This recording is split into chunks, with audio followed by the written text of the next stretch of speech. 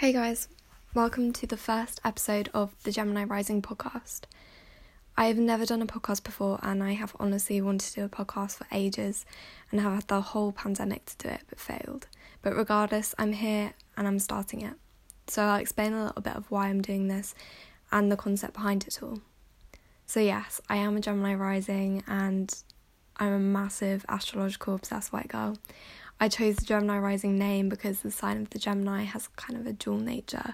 It represents the yin and the yang, light and dark, good and bad, just like life. I'm 21 and I've honestly been on quite a journey. I wanted to document the life and advice and the people that have helped me along the way. I have lots of people's words written down on my notes and I've decided to share them with you.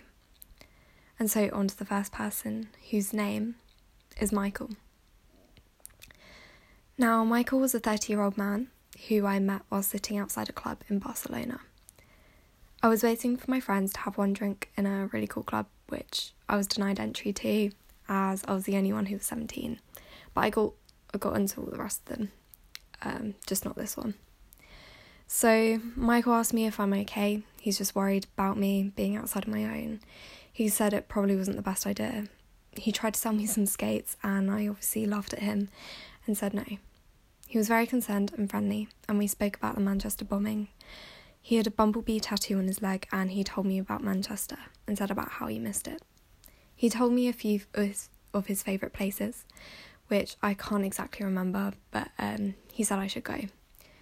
I asked why he moved and he asked me, "Have you ever had your heart broken?" I naively said no, and he continued to tell me it will happen and you won't be able to do anything about it, and it's so painful. I said no, it won't. I won't let it. Life's already been shit. And he smiled at me, shaking his head, and he said, "I'm sorry to hear that, but it will happen."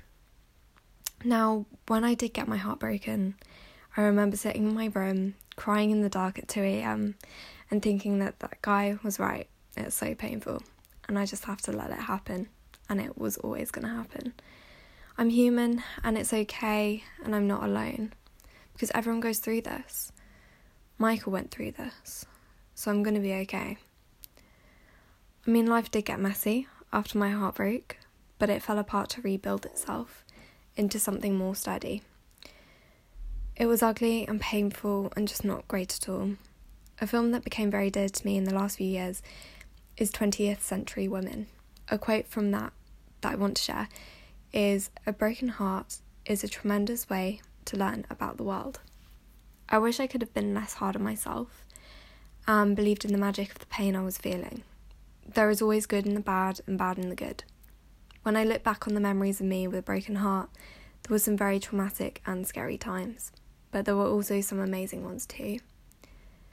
It made me go on holidays with friends, get new friends. It made me go out of my comfort zone to meet new people, to question my beliefs and my life. I'm sure that most of you listeners have also been through some dark times and have been through painful experiences. And if not, that's okay. I think meeting Michael just made me acknowledge that the pain we feel is in everyone. Everyone has worries and anxieties. I've learnt a great deal from painful events that have happened in the last few years, and I'm going to share them with you, with the lessons that I've learned.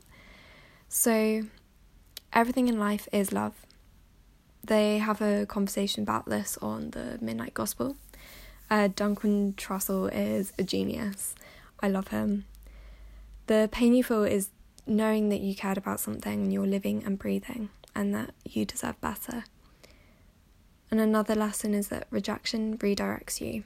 And you will find a path that may seem like hell to begin with, but in my case it was about a year and a half, but after that it's been truly amazing. I am happy and thriving and I hope Michael is too.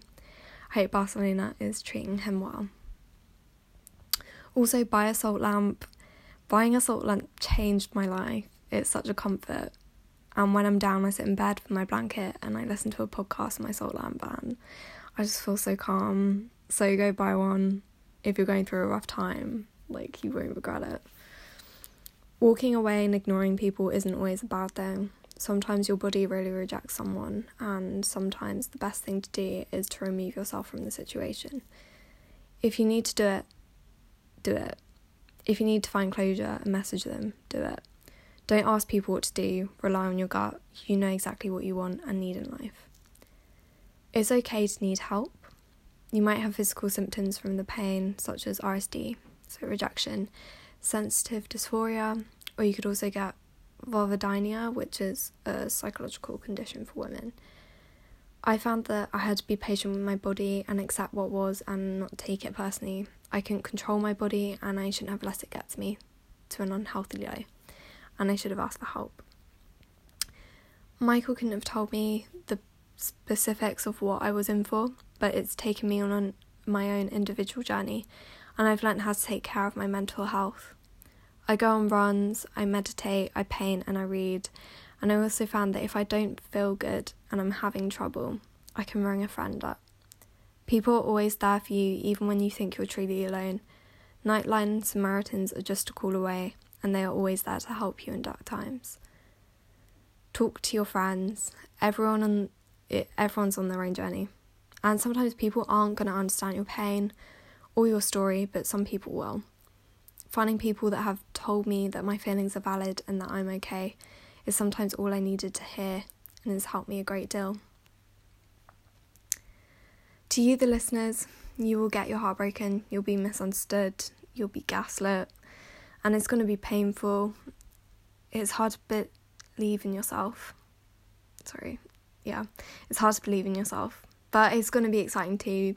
Sometimes you need to make mistakes, and I've made some massive ones, but know that you're not alone and you will find yourself again, but new and improved, and one step closer to finding someone who won't hurt you.